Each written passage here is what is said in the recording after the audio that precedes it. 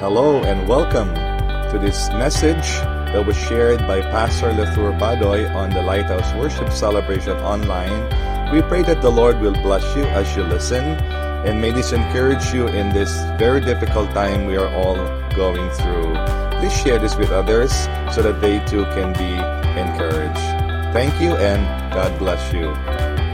Shaken, purified, and perfected. Cooperating with God's final work on earth. That's the title of today's message. And I want to say, as we think about 2021, and it's not just a new year that has begun, a new decade has begun. And so we say, yes, Lord God, there are many challenges we know. There are opportunities we know that are available. And so we say, God, help us, Lord, by the power of your Spirit to do your will.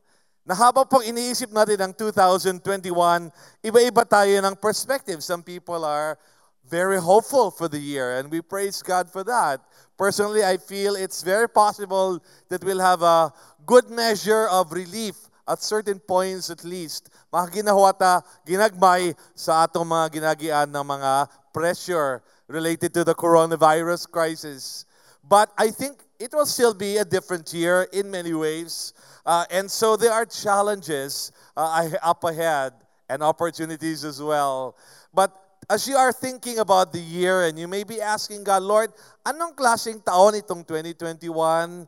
Anong klaseng season or era itong panahon na aming napasukan? I want to say it is an era that I believe will be marked by the glory of God and the formation of the bride of Christ in a far greater, glorious way. That's why the title of the message is Shaken, Purified, and Perfected. Shaken because there are things that are happening that are really, really shakening. Kumbaga, hindi madali itong dinaanan natin. Even people who have lots of money and so on, they couldn't travel the way they used to. They couldn't gather with friends and family the way they used to. And many cannot do business the way they used to. So lahat tayo, whether business people, professionals, students, or homemakers, lahat tayo affected, shaken tayo. And the truth is, although we don't want to dwell on negative stories and negative experiences, the truth is, maraming tao ang naghirap ng gusto dito sa coronavirus crisis o pandemic ang tawag ng iba. And today, we want to acknowledge there's a shaking that's going on.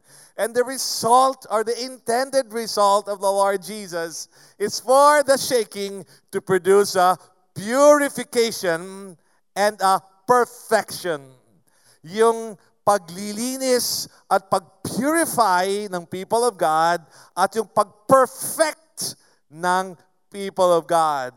And here we call them the bride of Christ. It's a biblical language to refer to a people who love God so much. They're the bride of Christ. And they are the people that Jesus loves. And Jesus will return to earth to marry. God will unite His Son with the church who is fully in love with His Son Jesus, and they will become one. And the title says, cooperating with God's final work on the earth. Bakit may cooperating? Kasi may ginagawa si Lord.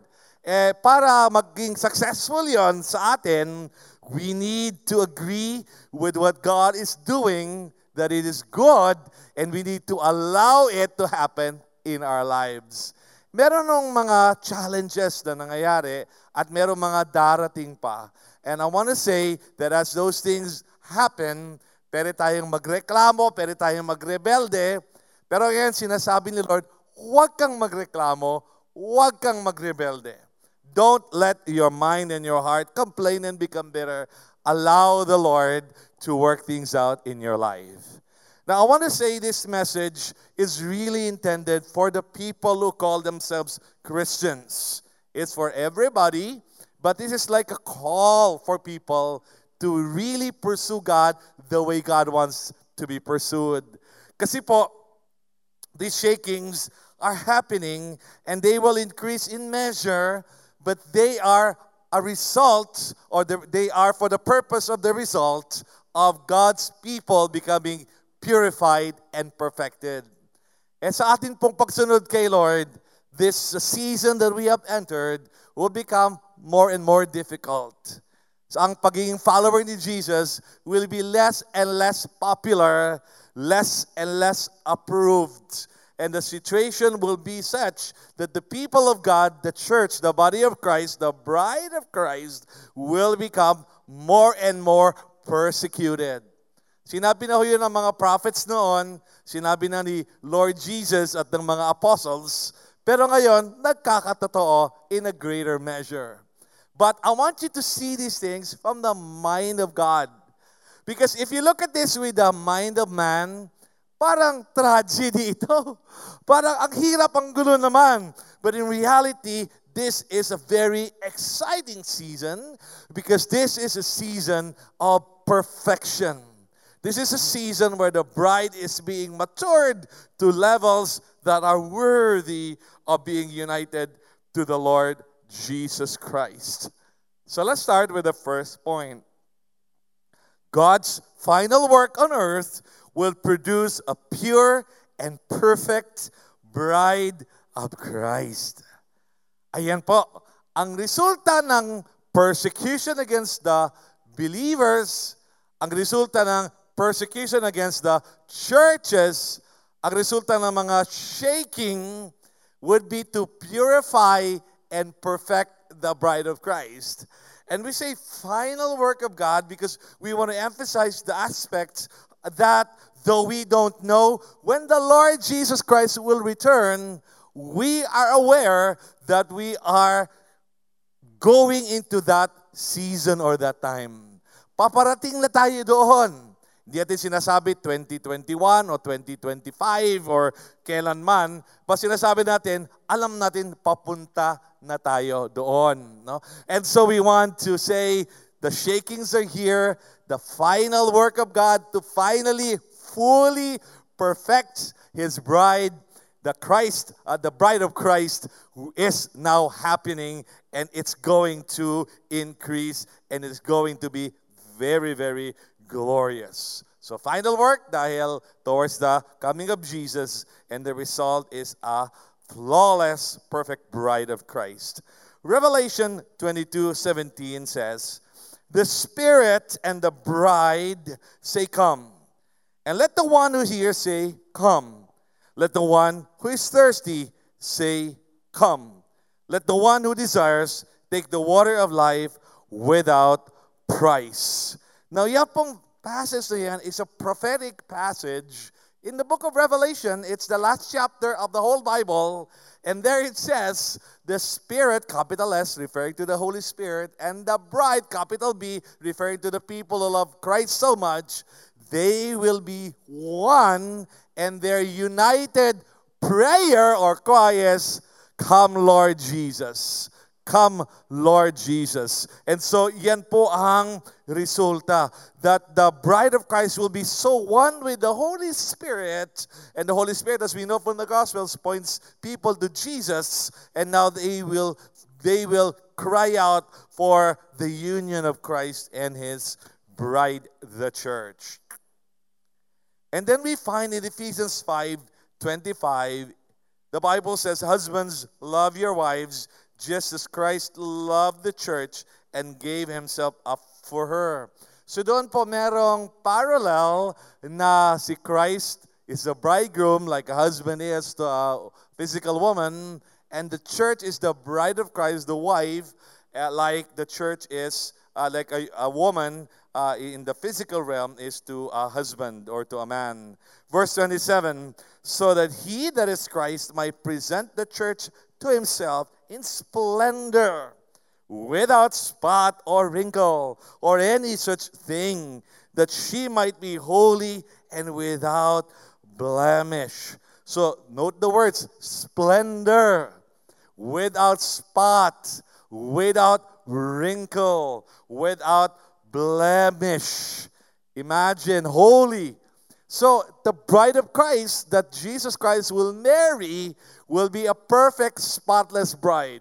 It will be a bride that is so in love with God, and so in love with God, not just in words or song, but in life and choices, that it will be pure and holy before the Lord. So pleasing to Christ as His bride.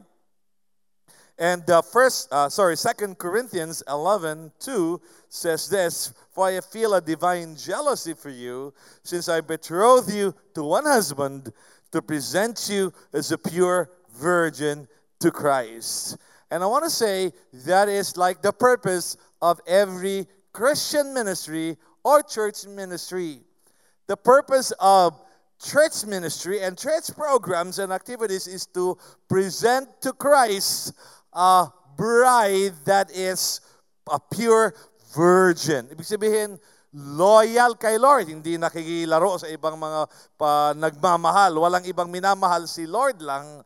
And a pure virgin, pure and perfect. And God is working in all of history to do that. In fact, that's the next point. All history is preparation for the union of Christ to a glorious bride composed of disciples who love God above all. And so I want you to grasp this. This is very exciting, okay?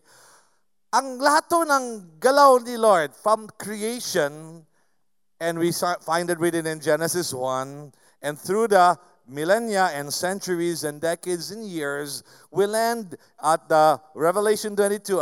It's already been prophesied with the purpose and for the goal of Christ having a bride that is pure and perfect.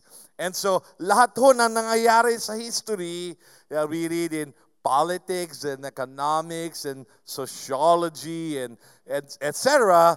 in the different fields, they are for the purpose. God is working in all of them to produce a glorious people who love God above all.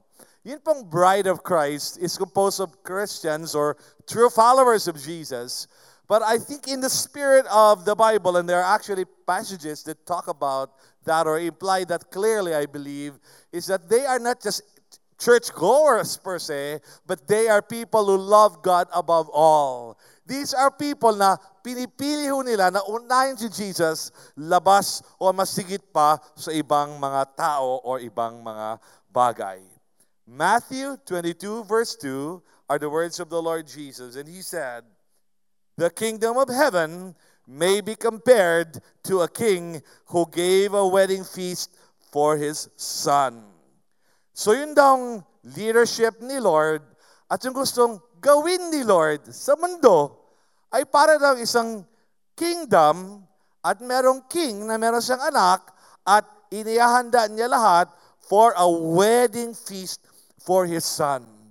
So, yan po ang nagsasabi sa atin na ang intention ni Lord is to produce a bride of Christ. And these are people who love Christ above all. Now, ganito po, we know in the mystery of the Trinity, right? Father, Son, and Holy Spirit. God is one God, and yet in the mystery of it, He is three persons, Father, Son, Holy Spirit. So, what God is doing, as far as the Father in heaven is concerned, is that He is calling, saving, and maturing people. And He calls them His children, His sons and daughters. So we are forming the church. But from the point of view of the Son, the Lord Jesus, and the Father Himself agrees with that, is the people that God is saving and maturing. They are the bride of Christ. They are the people of God who love God above all. And so yun po ang gustong gawin ni Lord. And the kingdom of God is like a king giving a wedding feast for his son. The term bride of Christ is to be understood as applicable to men and women. So it is not about physical, earthly gender, but it is about spiritual characteristics, which is the bride of Christ are people who love Christ above all. Ito yung mga sobrang in love kay Jesus, that Jesus is their all in all. through the different ups and downs of life, through the drama of what's happening in various season of their life, ang kanilang desire ay sundin si Lord, mahalin si Lord, maging submissive kay Lord. And I want to say, all of history is for the purpose of God creating a masterpiece. Human beings who are so pure and matured that they are worthy to be married to the eternal Son of God. Imaginein mo yon, that's the masterpiece. Yan yung obra maestra ni Lord sa history. All of the millennia and centuries, decades and years will result to human beings so saved and transformed and purified and perfected by God that as a body they will be so one and they will be so pure that they are worthy to be called bride of Christ. Pwede mo silang sabihin na they have reached a certain stature na karapat-dapat o pwede na silang ikasal kay Jesus. Let's read Revelation 19 verse 7. Let us rejoice and exult and give him, that is God, the glory for the marriage of the Lamb. And we know that the Lamb is Jesus, has come, and his bride, that's the people who love him above all, has made herself ready. Let's pause there. So, ito ho yung Revelation 19 is again almost towards the very end of human history as we know it. And all of the preparation, all of the activities on the earth, and including the coronavirus crisis, they are for the purpose of getting ready a people who love Christ above all. And then it says in verse 8, continuing that passage, it was granted to her, that's the bride of Christ, to clothe herself with fine linen, bright and pure. For the fine linen is the righteous deeds of the saints. So let's pause there. So, ang kanilang suot ay fine linen, bright, pure, and they are white and spotless in the eyes of God. And so ito po, purified. Ang resulta ho ng coronavirus crisis, ng mga personal crisis, and ibang mga events in the past and those that may be coming in the future are to purify the bride of Christ so that they will be righteous. Ano yung righteous? It doesn't mean you're perfect, you never make a mistake. It simply means that sa loob mo, ang desire mo is to do what's right, to please the Lord, to be like Jesus who is righteous, and that is your clothing as it were. And in verse 9, and the angel said to me, write this, blessed are those who are invited to the marriage supper of the Lamb. That's Jesus and his bride. And he said to me, these are the true words of God. In fact, I want to say to you, you may be watching right now and saying, sino yung pastor na yan? At ano yung mga sinasabi niyang bride of Christ? Parang hindi ko naintindihan yan. And the Lord says, these are the true words of God. Ito po mga totoong salita ng Panginoon. What God is doing throughout history, personal natin na experiences, family experiences natin, experiences ng ating city, in my case, Davao City, experiences ng ating nation, in my case, the Philippines, lahat ito ay intended by God, used by the Lord to accomplish the purpose of getting a bride ready. God will have a people who will follow him. He calls them his children. And God will have a people who love his son so much. He calls them the bride of Christ. And they will love him above all. And history is for the purpose of producing that masterpiece. Next point. The Lord is allowing the shaking of everything that can be shaken in order that only unshakable things will remain. Ngayon po sa panahon natin, 2021 na, yung nagsimula na mga quarantine 10 months ago, nandito pa. And we have been told that they will stay for 1 year, 2 more years, and who knows how long or how much longer. Hopefully shorter, but again, there's uncertainty. But regardless of what's happening or what will happen, the Lord is allowing the world and people to be shaken. Pinapayagan ni Lord na mauyog ang mga tao, ang mga nations, at ang buong mundo, including ang people of God, the church. And all of these things are for the purpose of removing the things that can be removed, which are created things, which are earthly things. So yung mga bagay na pwedeng matanggal, pwedeng mauyog, pwedeng malaglag, yun ay mga ginawa at mga tagalupa lang. Kaya pwedeng matanggal. Pero yung mga galing kay Lord, tagalangit at eternal, walang katapusan, they will remain. Asan yan sa Bible? Let's read, for example, Haggai 2, 6 and 7. This is what the prophet Haggai spoke or wrote under the inspiration of the Holy Spirit. Verse 6, this is what the Lord Almighty says. In a little while, I will once more shake the heavens and the earth, the sea and the dry land. So may shaking. Verse 7, I will shake all nations. So hindi lang some nations, all nations. And what is desired by all nations will come, and I will fill this house with glory, says the Lord Almighty. So meron ng mga shakings nangyari in the past, but now God will shake one more time, and He says it will affect all nations. Sa crisis na umabot sa mundo, throughout all of history, it has never been literally all nations. First World War, Second World War, o ano-ano pang mga shaking, hindi naman literally lahat ng nations. For the first time, at least in recent history, ay merong shaking of all nations. And the Bible says that is for the purpose of God accomplishing something. And the result is what is desired by all nations will come. Meaning, what is desired by all nations? We don't have time to go into the details, but that refers to the Lord Jesus. Jesus is ultimately the desired of all nations. And in the time of crisis, people will turn to Him.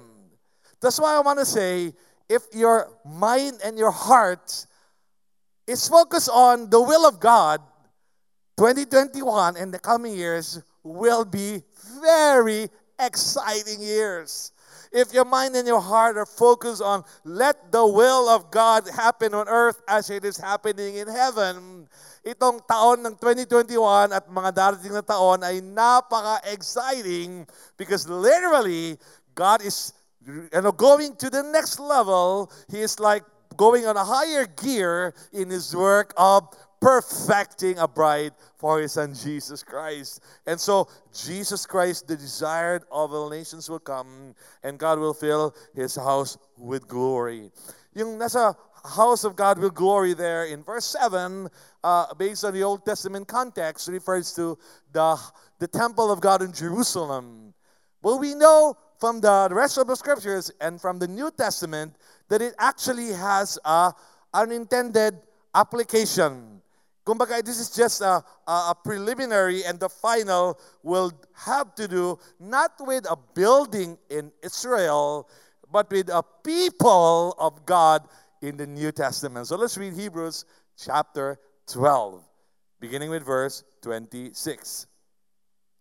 At that time, His voice, that is God's voice, shook the earth, but now He has promised, once more I will shake not only the earth, but also the heavens.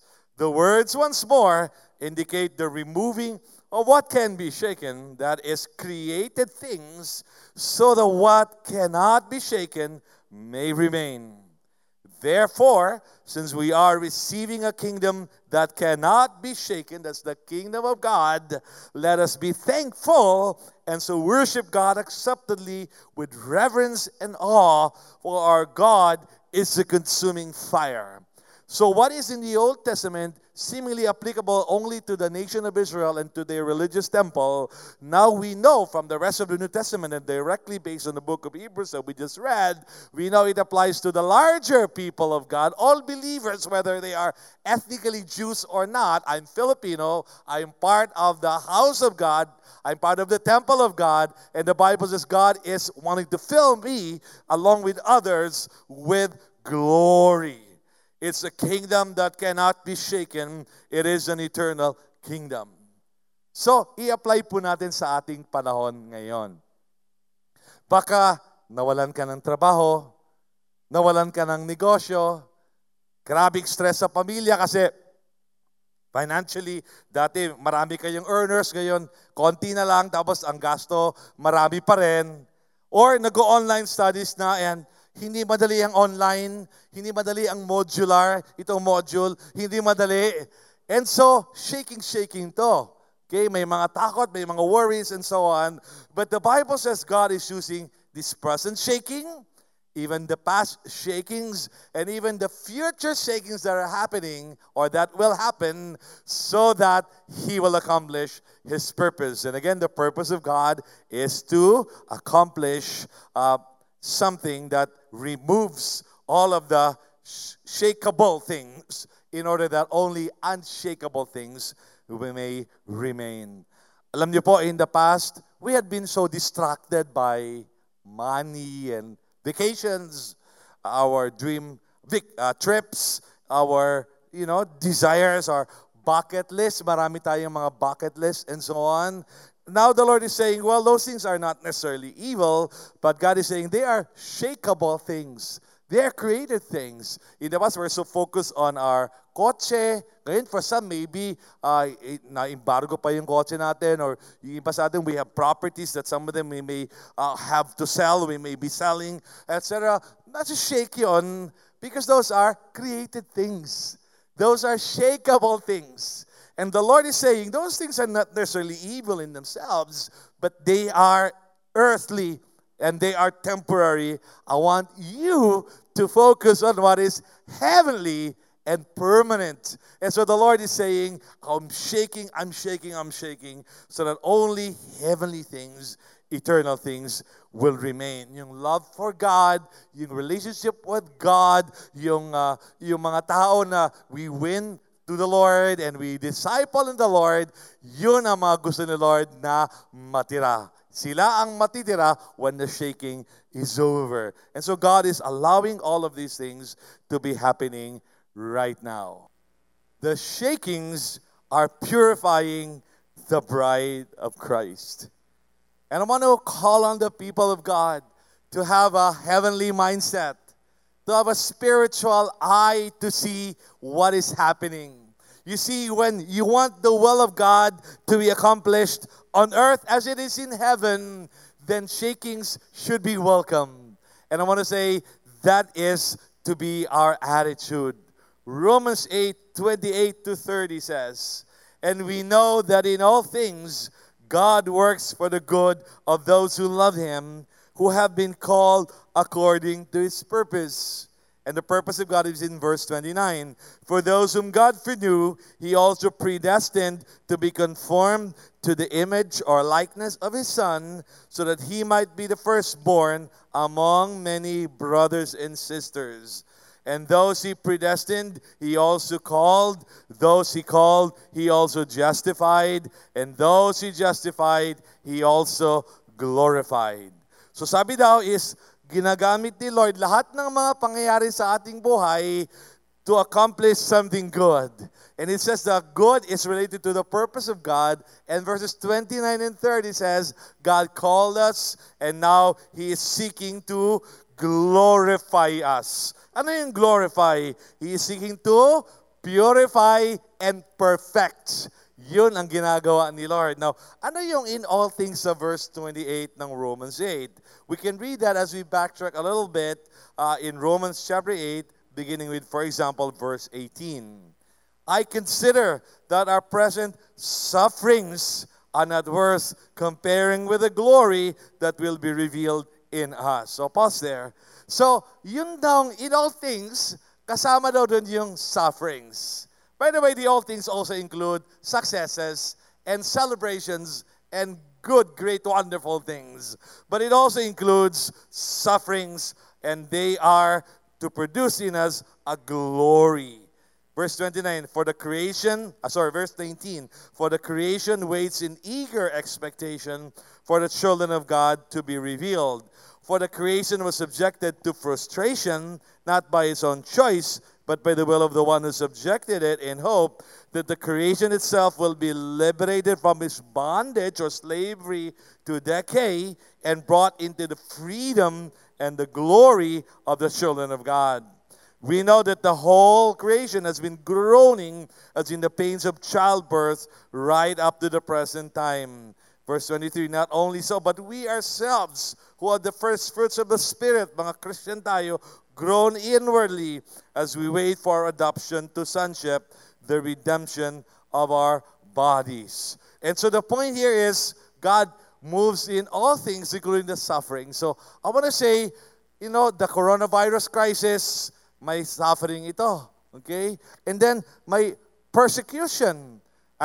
Some people, they say, I want to go to church, I want to serve God, and some of their family members and friends do not understand them and say, meron ng coronavirus, bakit gusto mo magsimba, mag-life group ka, paano ba namang kalokohan yan? Di ba stay at home na lang? And so, we don't advocate being careless and spreading the disease. We're simply saying, I think if we can say work is important, business is important, then maybe we can say, and we should say, and I believe we should say, that living for God is also essential and important.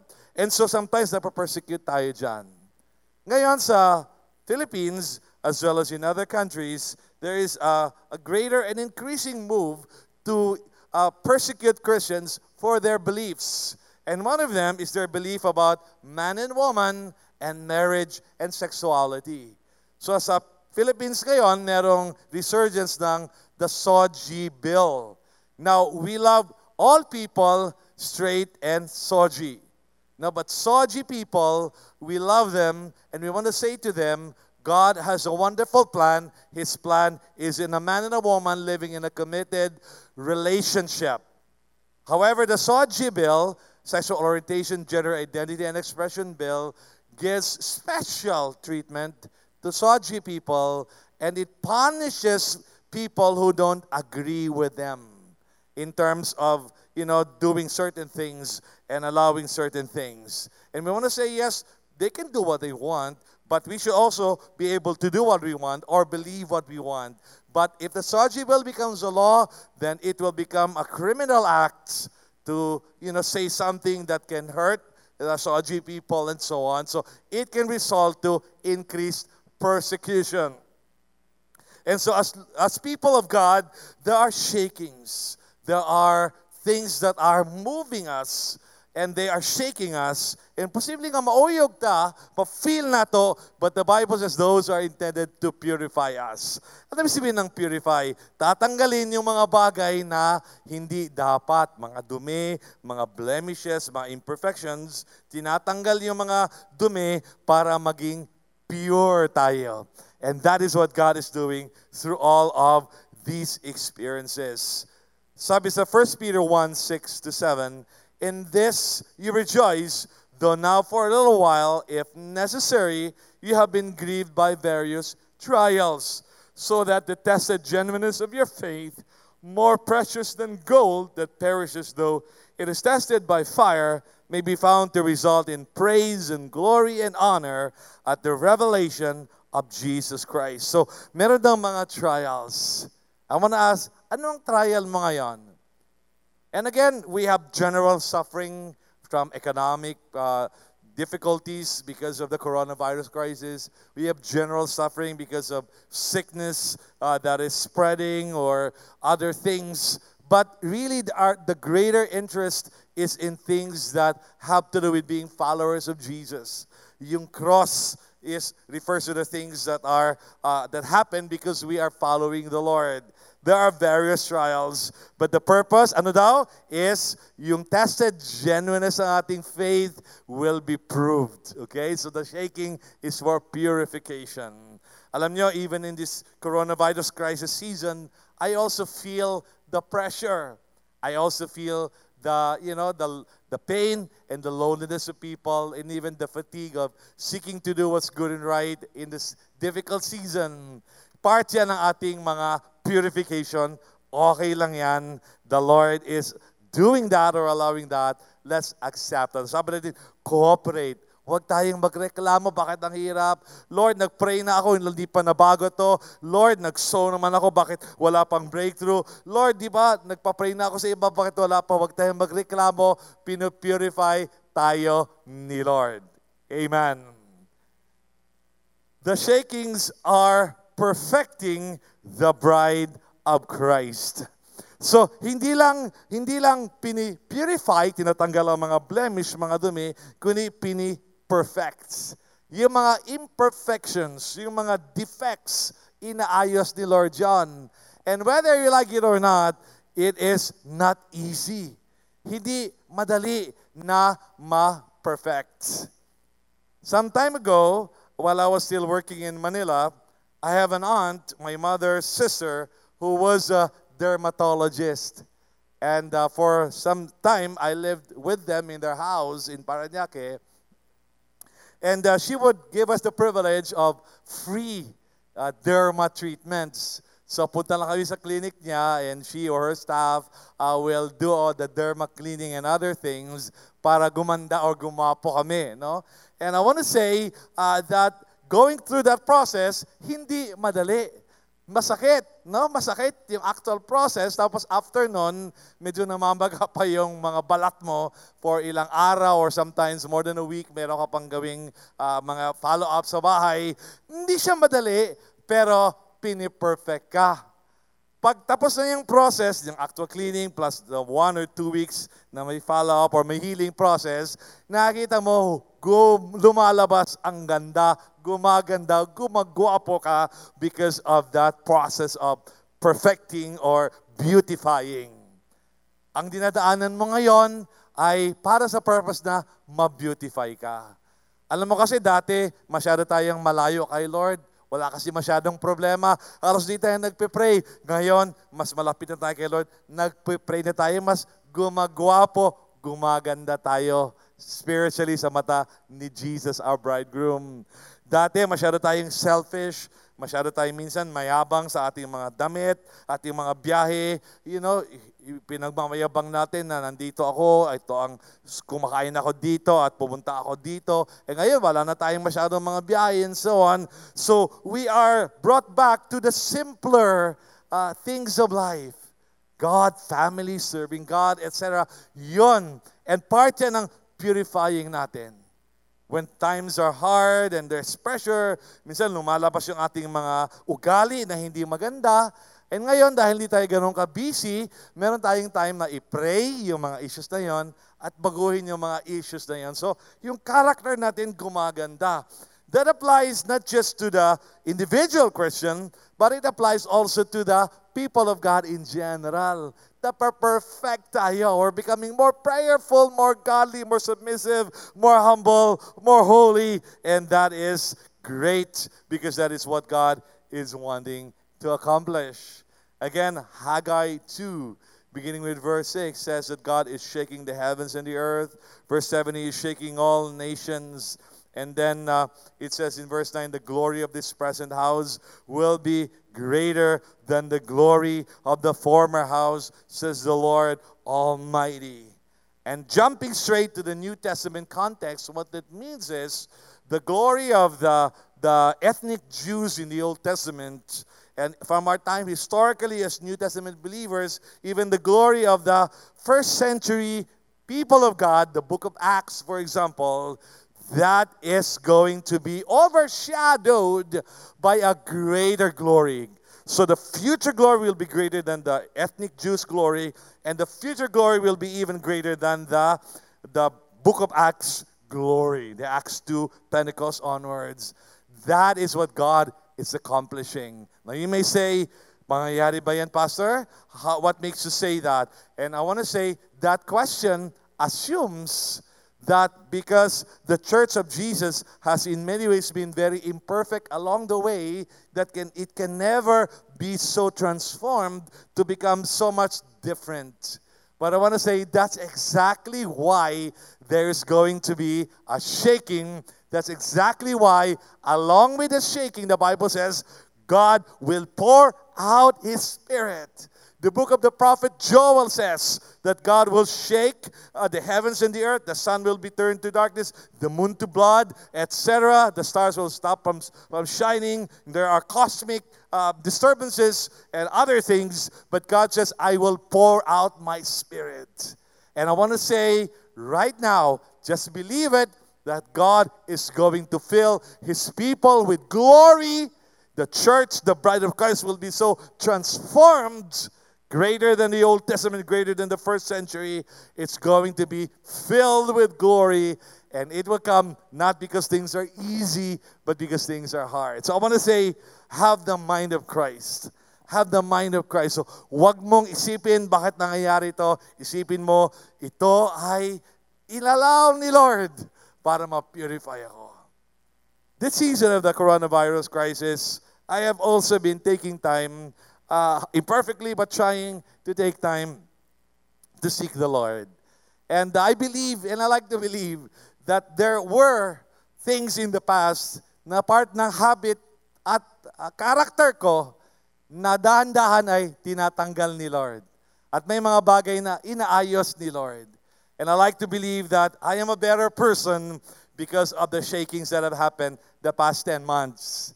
And I want to say, this year, another 10 months, another 12 months and all, there will be more shaking, but they will perfect me as they will perfect those who follow Christ. Jude 17 to 24, to 19, then jumping to 24, talks about the last days, verse 18, may mga scoffers following their ungodly desires. And then verse 19, people who don't have the Spirit. But then the result in verse 24 is God is able to keep you from stumbling and to present you before His glorious presence without fault. Without fault. So God is working sa ating mga experiences. Aray, masakit. Ang hirap naman. God is working in those to produce in us a perfection without fault. Walang kulang, walang mali, walang baliko, straight at maayos lahat. And so God is accomplishing that. So this is a year of greater glory. This is a year of greater and greater manifestation of God's presence in our lives. And then as we go to the application, we say, embrace the shakings of the culmination of the ages, what we call the end times, because they are God's gift for the church's glorification. So yun na, cooperating with God's final work. So meron kang mga dinadaanan ngayon. At yung persecution ay nag-increase pa. At this year, we believe may increase pa na darating.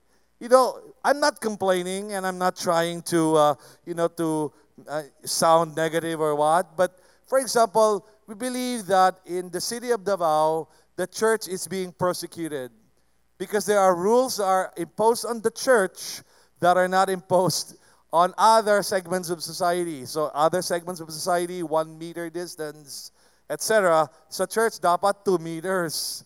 Okay? And then there are other rules. Pwede namang may aircon sa mga ibang mga establishments sa simbahan. As a matter of principle, hindi encouraged or allowed ang aircon. If we say, that is persecution. Sinadya man o hindi, persecution yon. And the point is, this thing is happening. And I want to say, imbis na sige tayo magreklamo, sige tayo magpagulbol, mahimot ang bitter, let's embrace the shaking. Ibig sabihin, we say, well, we'll pray na mabago ito, we'll talk to people na mabago ito, pero in our heart of hearts, we accept it, we embrace it, and we want it to change, but for now, until it's changed, we accept it. It is God's gift for the church to be purified. And so, as a body or group, or as individuals, may ginagawa si Lord. And you may feel sa trabaho mo, nawalan ka ng trabaho, marami namang pwedeng mawala, ikaw ang nawala, and you may feel na, naging unfair yun or what.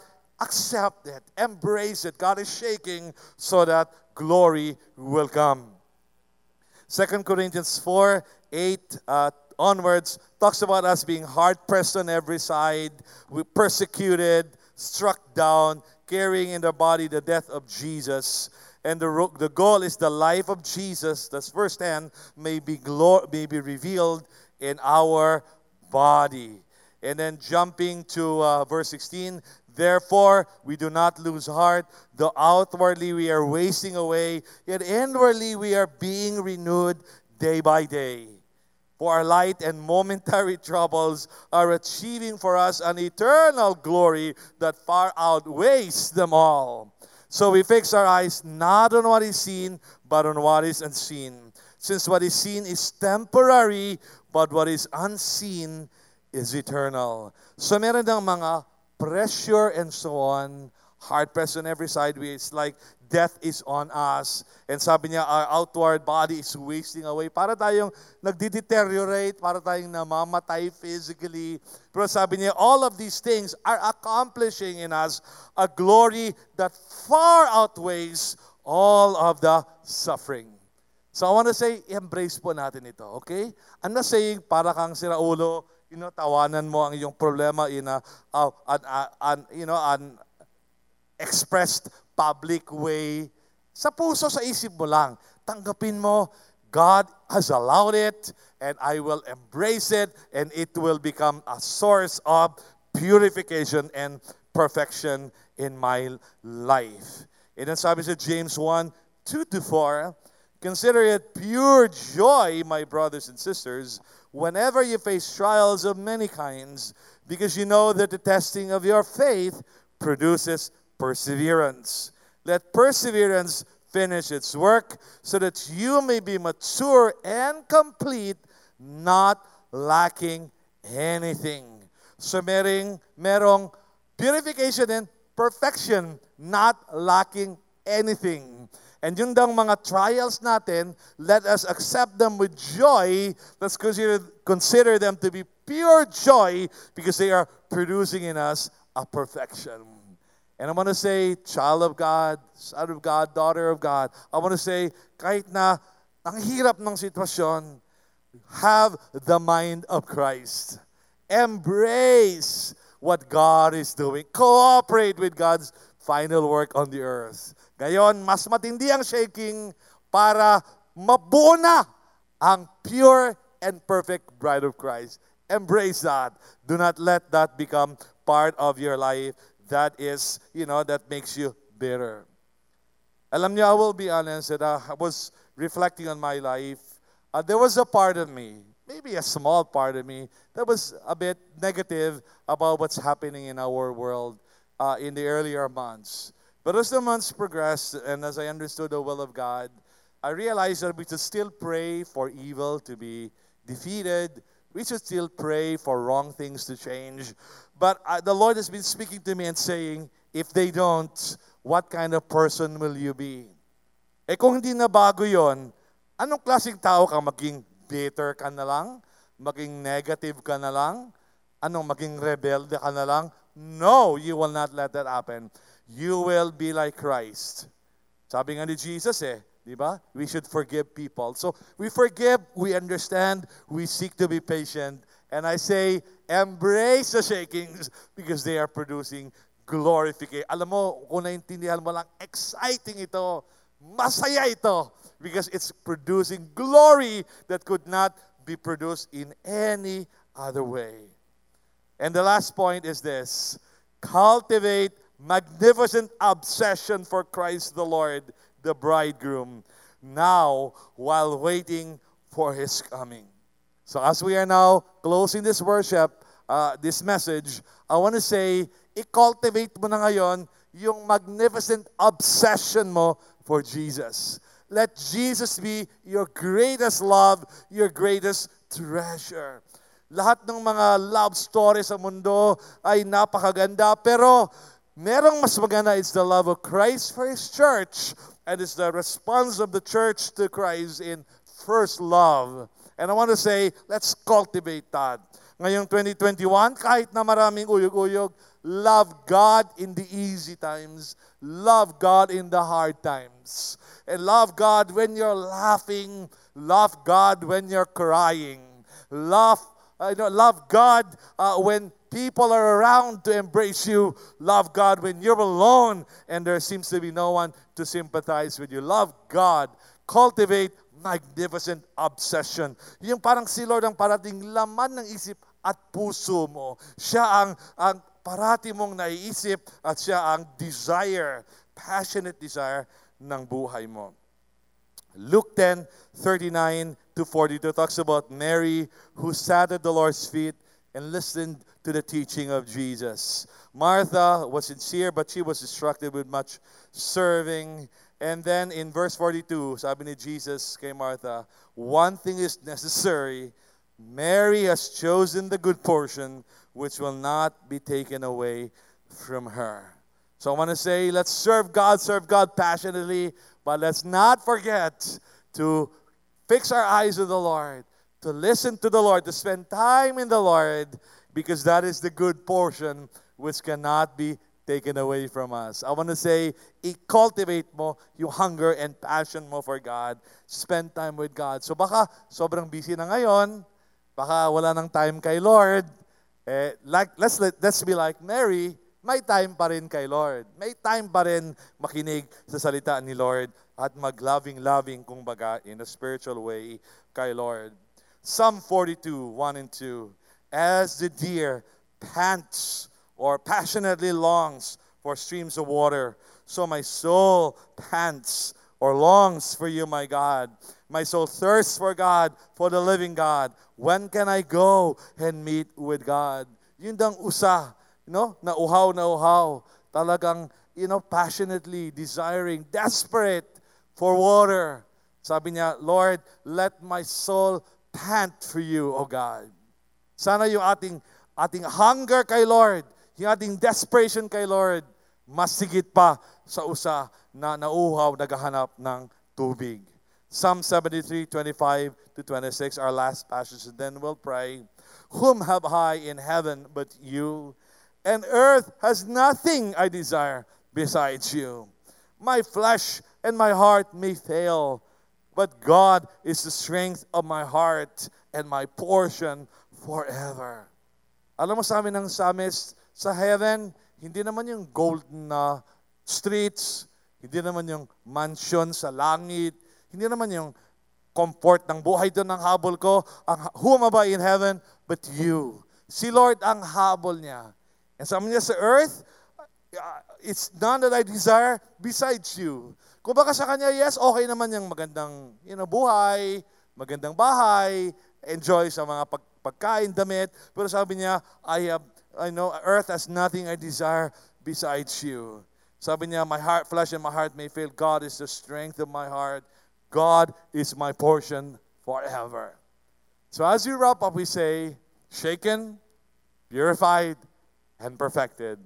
God is doing these things. And I want to say, let's embrace that. Let's allow the Lord. Yes, Lord God. Bring it on, Lord. Sabi natin, bring it on, Lord. Let it happen. Let it come. I submit to your will. And when we do that, the Bible says God will purify and God will perfect His people. And magic, as it were, miracle, as it were, there will be human beings, so many of them, millions and millions and millions of them, who will be so united with Christ and His Spirit, and they will be so mature, so pure, and so perfect, that they will be said to be worthy to be married to the Son of God. The consummation of the ages, the end times, is for the purpose of producing this pure and perfect bride of Christ. My question to you is, will you be part of that bride? Will you be among those who will stand before God and they will be proclaimed by God the Father as the bride of Christ and they will be married to Jesus? Allow the Lord to accomplish these things in you. Embrace the shakings, and the Lord will help you to be there, to stand before the Lord and be one of the pure and perfect people, part of the bride of Christ. So right now, I want us to pray and ask the Lord to help us. Let us pray. Our Father in heaven, we thank you that you really desire to have children, many sons and daughters who love you and obey you. And they are to your Son and for your Son, a bride. The people who love Christ above all. The people are sold out for Christ. May we be part of that bride.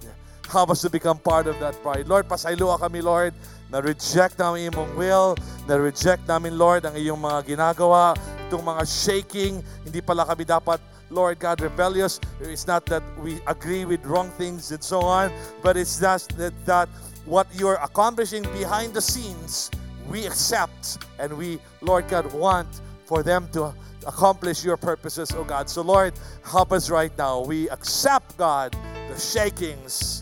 We say, yes, Lord, purify us, God. Yes, Lord, perfect us, Lord God. Kahit na mahirap, ma-persecute, ma-reject, mahirap ang buhay, Lord God, living for you, standing up for you, Lord God, na parang, kami lang, parang wala kami masyadong kasama at wala na muna masyadong maraming physical gathering or what. Lord, thank you that you are with us. And so we embrace that right now. Make us the pure and perfect bride of Christ. Together, God, we allow you to do that. Thank you, Lord. Thank you, Lord. Thank you, Lord. Thank you for listening. And may the Lord continually strengthen your heart in this trying time. And please keep posted because we will continue to come up with recordings like this so that you will be strengthened as you go through this season. God bless you.